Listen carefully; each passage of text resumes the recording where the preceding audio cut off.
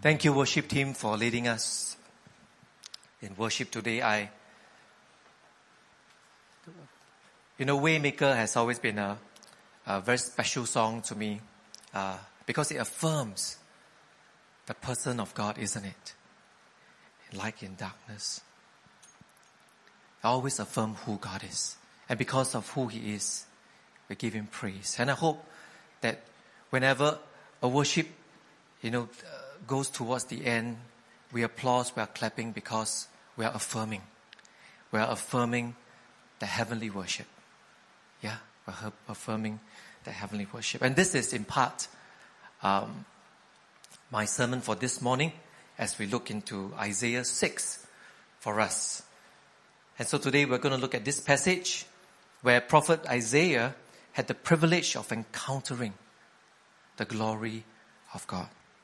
And hearing what I titled for this sermon, the Seraphim song, the worship of divine angels. Now the passage of Isaiah 6 has always captivated me on the topic of not just worship, but a heavenly encounter with a holy God that changed his life. And so I pray that it will be an inspiration of what it means for us today as worshippers to encounter God. I'm going to begin by reading Isaiah 6. Can I suggest all of us reading together, these 8 verses, just this short 8 verses together. Okay, ready? 1, 2, 3. In the year that King Uzziah died, I saw the Lord, high and exalted, seated on a throne, and on the train of his robe filled the temple. Above him were seraphim, each with 6 wings. With 2 wings they covered their faces, with 2 they covered their feet, and with 2 they were flying. And they were calling to one another, Holy, holy, holy is the Lord Almighty.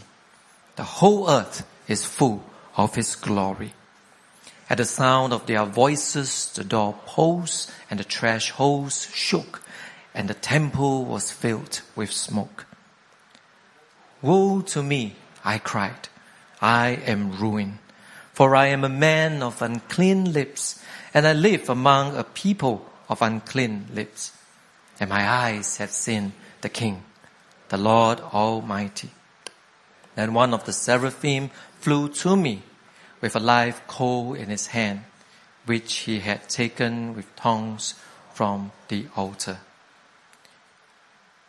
With it, he touched my mouth and said, See, this has touched your lips.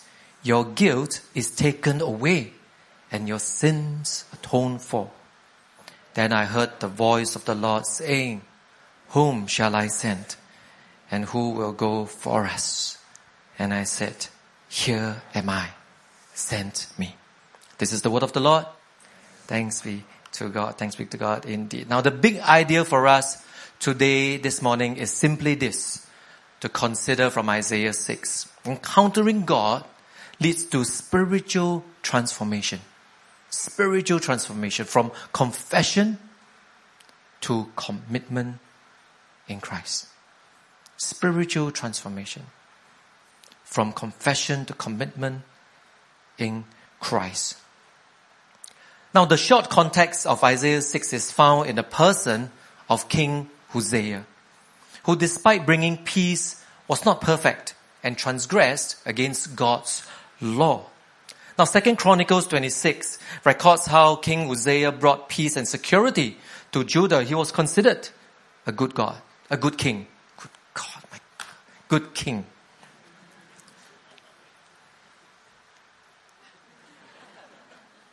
But by the end of his reign, he became prideful and transgressed God's law by attempting to offer incense in the temple himself, something that only the Levite priests were authorized to do. Now King Uzziah was inflicted with leprosy until the day he died. Now Isaiah 6 is set in this context after Uzziah's death and during a time of political transition and a rebellious nation of God where from Isaiah chapter 1 to 5 records God's judgment upon Judah and Jerusalem. And it's going to be delivered through Isaiah. Now at this point, Isaiah was found in the temple. Perhaps in grief of the king's passing. Perhaps in lament of God's judgment. Will God provide another king? Would he be a good one? Will God redeem his people with a rebellious heart? It was then that Isaiah receives a vision of God himself sitting on a throne. Now Isaiah wouldn't be the only one who had similar divine encounter. Ezekiel had the same vision of God on his throne, surrounded by angelic beings in Ezekiel chapter 1. Moses had a vision of the burning bush, a bush that is not consumed by fire in Exodus 3, and God spoke to him from the midst of it. Apostle Paul encountered the risen Christ on his way to Damascus. And all of the above and some, the encounters moved them out of doubt and fear into worship and mission. And into this passage, we see Isaiah transform from a disposition of fear and unworthiness, as we read in the passage together just now, to become a willing servant of God, from confession to commitment. It is a movement. And so allow me to share these 3 points out of my reflection of Isaiah's encountering the glory of God as a worshipper. And I just labeled them ABC. ABC of true worship. Attributing absolute worth. Beholding God's glory and celebrating the transformation power of God. Worship is the act of attributing absolute worth. In the passage, Isaiah saw a vision of the holiness of God, which is a sight that leaves him completely unworthy and exposed. He saw the Lord high and exalted, seated on a throne, and the train of his robe filled the entire temple. He saw the seraphim surrounding the throne, and they were calling out to one another as if they were affirming the heavenly truth to each other, saying, "Holy, holy, holy is the Lord Almighty. The whole earth is full of His glory." Now the seraphim song is an acknowledgement of the absolute worth of God in His holiness, emphasizing for us through the repetition of the word holy, which means set apart or other, like in the statement, He is none other. Yeah, He is none other. He is holy. Our God is unlike another. Even the seraphim that had been described for us. He is indescribable. And the only description of God is repeated in this threefold formula. Holy, holy, holy, which suggests for us that God's worth exceeds any human description. Also suggests for us the absolute moral distance and purity between God and all creation, including the divine angels, including men. God is truly set apart. He is set apart in His person, in His purpose, and His power. And when we say that God is good, all the time God is good, God is not just very good. God is wholly good. He is the source and standard of goodness. It is the same when we say just or merciful or compassionate. He's not just, very merciful. He's wholly just, wholly merciful, wholly compassionate. And because God is holy and is perfect, He does not change. He has no reason to change. He is unchanging. That is our understanding of the doctrine of God's immutability, right? God is unchanging. There is no way to reach God or understand Him fully that His love does not change. He does not flip-flop in His justice. He is wholly merciful.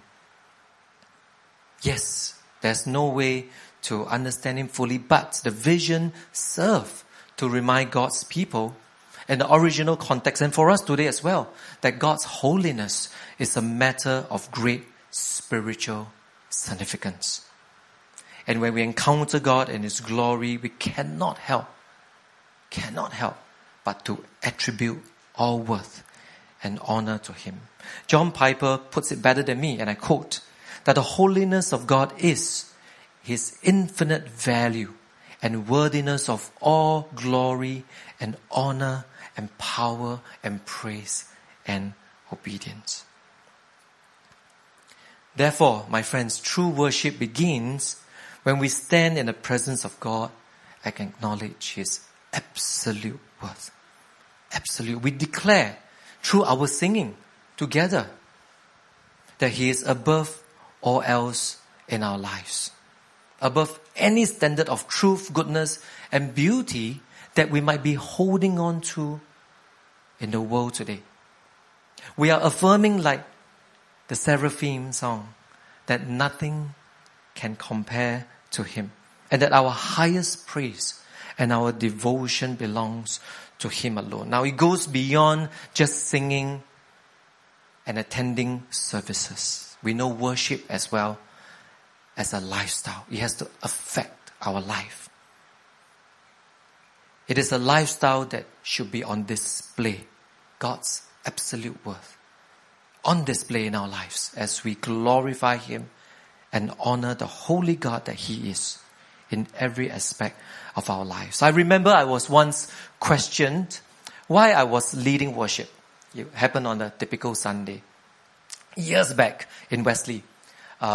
Because when I was leading worship, I wasn't like Elliot, when he was singing, I'm trading my sorrows.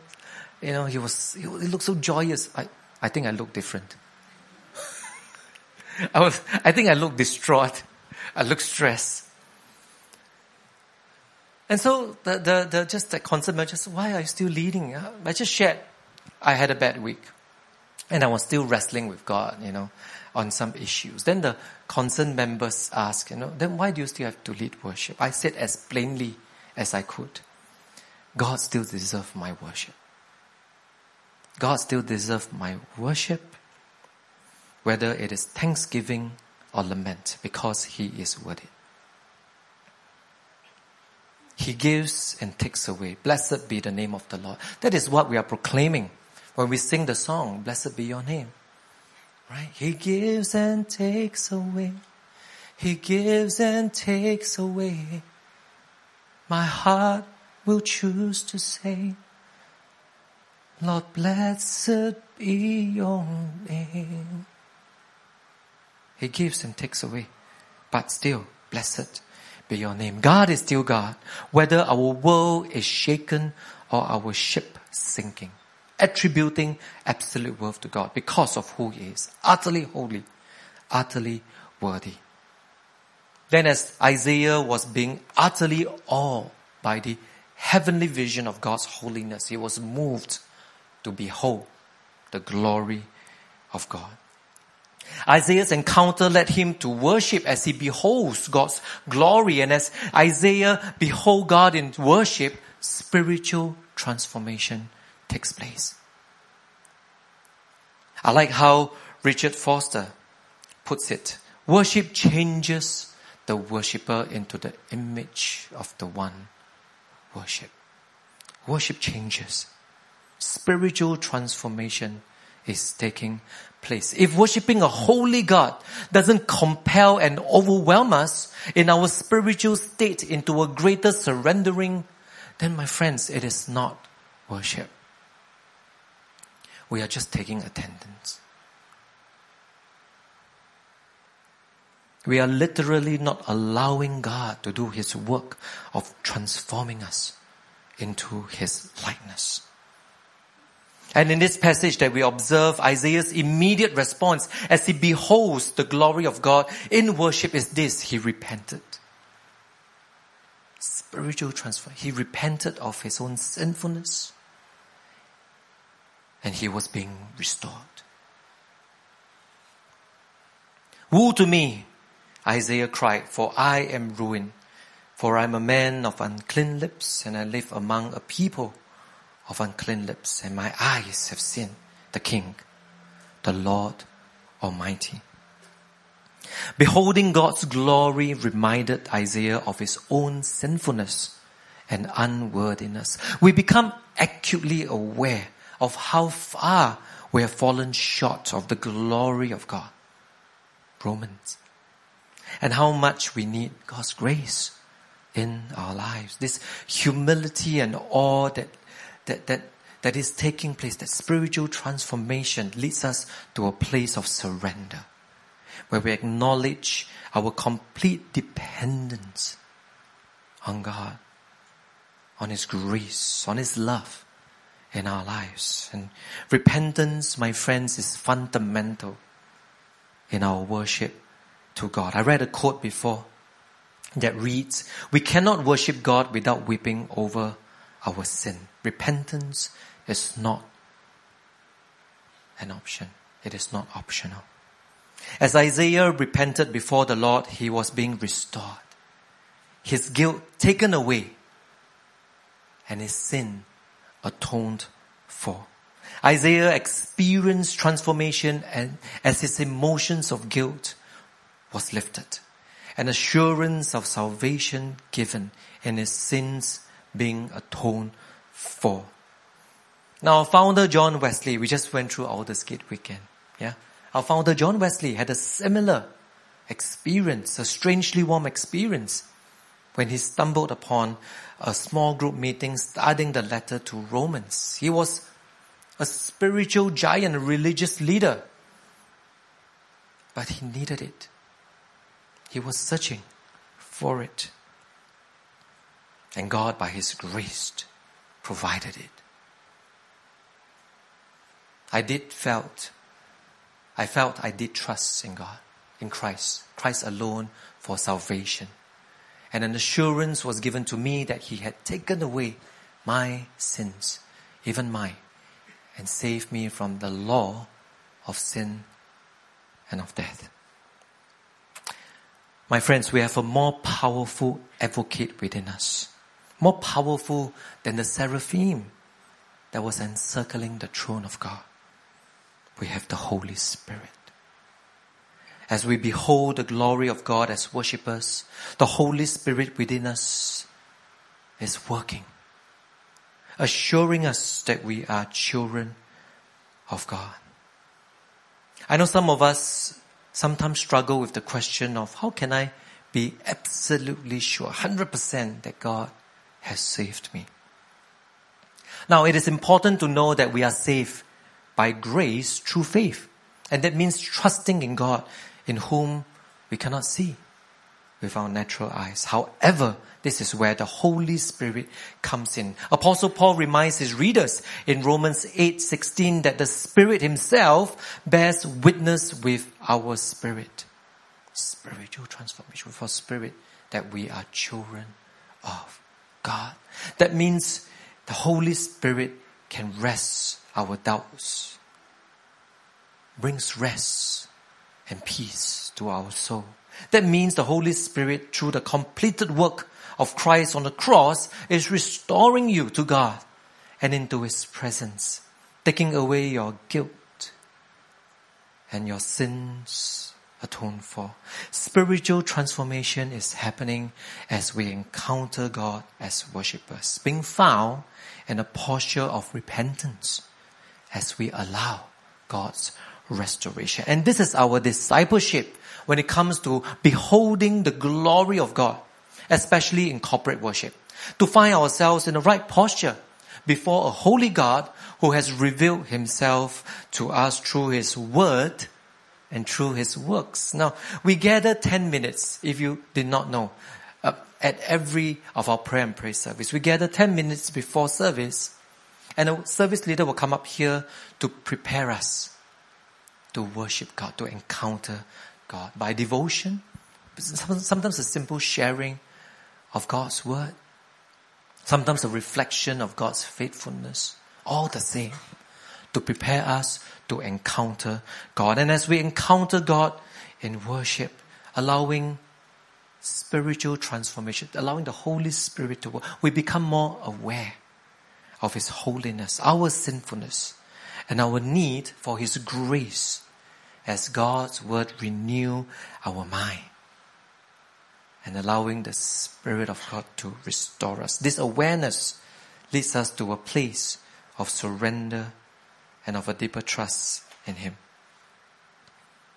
Another opportunity in our discipleship of worship and encountering God is to sign up for our Strangely Warm retreat coming up in September.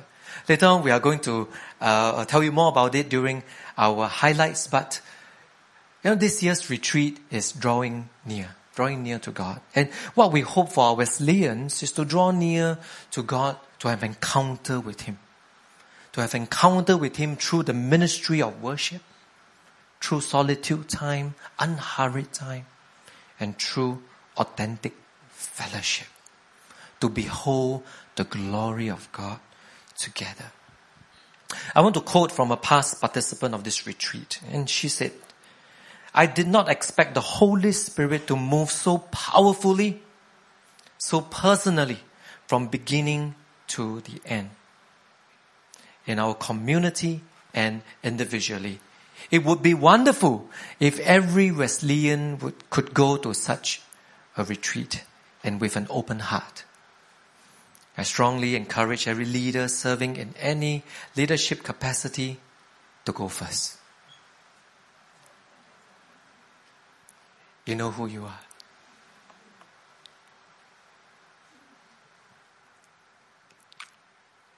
To draw near to God and behold the glory of God together. September, Strangely Warm retreat. Lastly, worship is about celebrating the transformational power of God. Worship leads to transformation. And in our transformation, we praise and we worship Him for what He is doing in our lives. Amen? But my friends, worship involves our response as well. It is not just in worship. It is not just in worship that we celebrate, that we praise, that we give thanks. It cannot just stop at worship. It cannot just stop at the end of the service or a retreat or a Bible study session. We are being transformed to be God's kingdom people with a mission to be sent out into the world to bless and to carry that gospel message. The purification of Isaiah's lips for his impending ministry as God's prophet and his transformation leads him to respond to God. Here am I, send me. Here am I, send me. We too, my friends, must respond to God's call and submit to His will in our lives. A.W. Tozer puts it beautifully for us as worshippers that the worshipper does not seek to express himself any longer. He seeks to express God. His message is not a personality, but a person. And the person, my friends, is Jesus Christ, our Lord and our Savior. As God's people, we seek to express God's glory that has been revealed in His Son, Jesus Christ. All the more today as we come before the table that invites all to the body and blood of Christ that has been shed for us.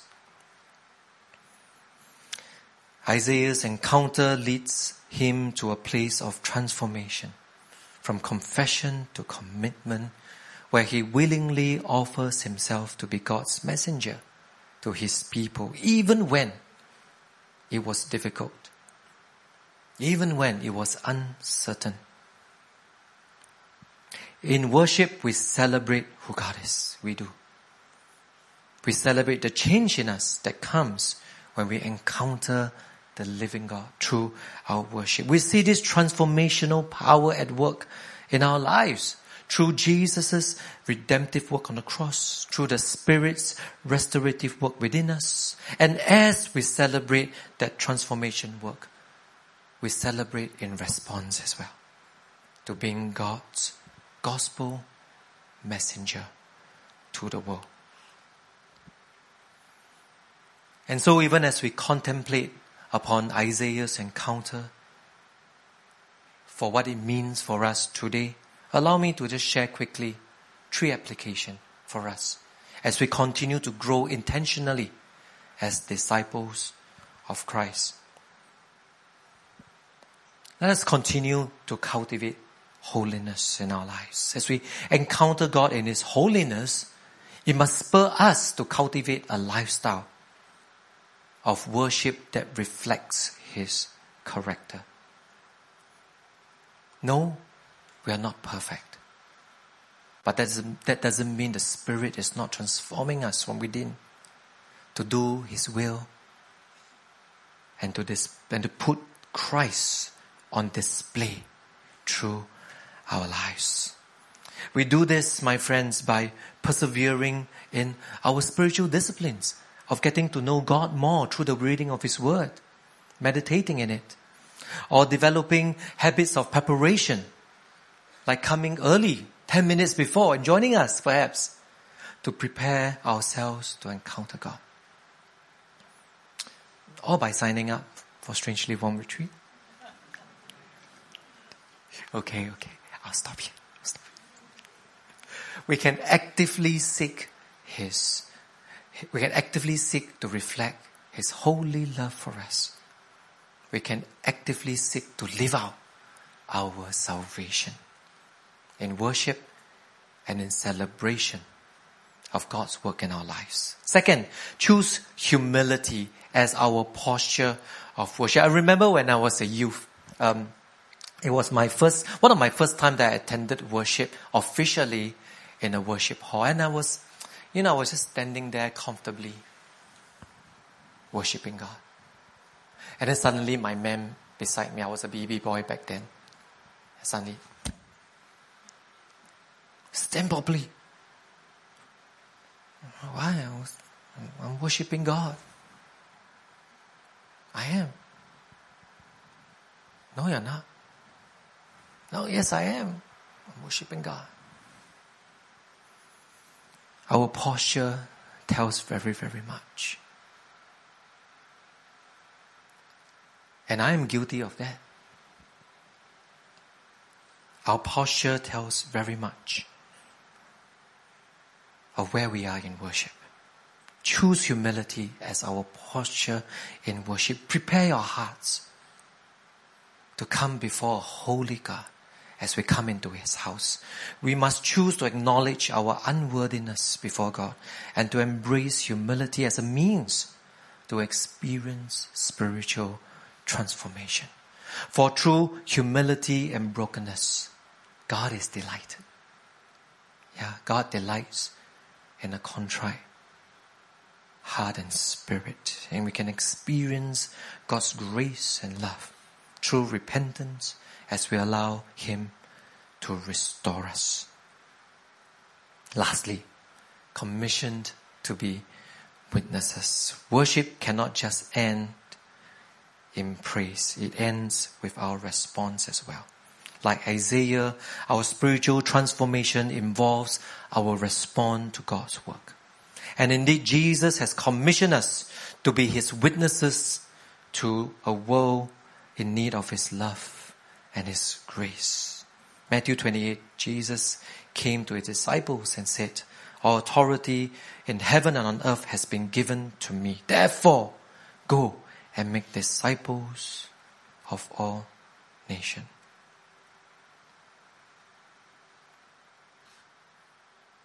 We are His hands and His feet, sharing the good news of salvation with those around us. And as we commit our lives in service to God, we can become agent then of transformation to the world around us. Dietrich Bonhoeffer puts it this way, that the community of the Christian cannot or does not exist for itself, but must serve the world, be concerned for its welfare, and seek to win it for Christ. And seek to win it for Christ. Today, as we approach the Lord's table and through our worship, may we encounter God in His fullness as we consider our posture before Him as worshippers. May we be found attributing absolute worth because of who He is, and be found beholding, my friends, His glory and His beauty, so that as a faith community that celebrates God's power in our lives, whenever we gather in prayer and in praise, we seek to respond as well, to be Christ's witnesses to the world. Let us pray.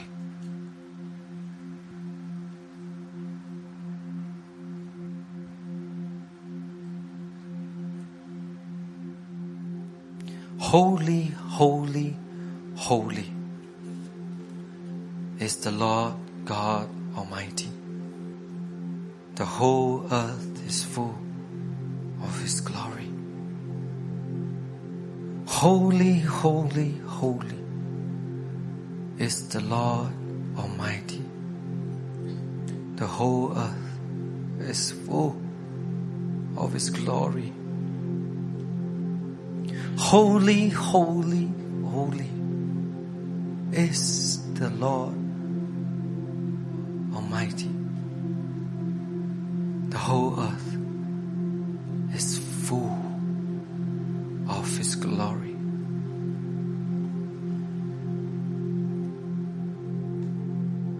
O Lord, as your heavenly worship continues to ring, may we experience what Isaiah had in his encounter with you. May we experience a vision of what it means to encounter our living God who sits on a throne and calls us because of His great love for us. May we experience, O Lord, that supernatural transformation, that shift in our hearts and in our minds every time we come into your presence. Because in your presence there is renewal, there is restoration. Your Spirit is moving. And as we allow your Spirit to have your way in us, may we encounter you to become more like Christ, and in fulfilling His purposes in the world, as we are called to be witnesses and ambassadors of God's love and reconciliation. Oh Lord, may our worship, our adoration always be found selfless, like your Son Jesus Christ. Our hearts open to your love and our wills surrendered by your grace. In Jesus' name we pray.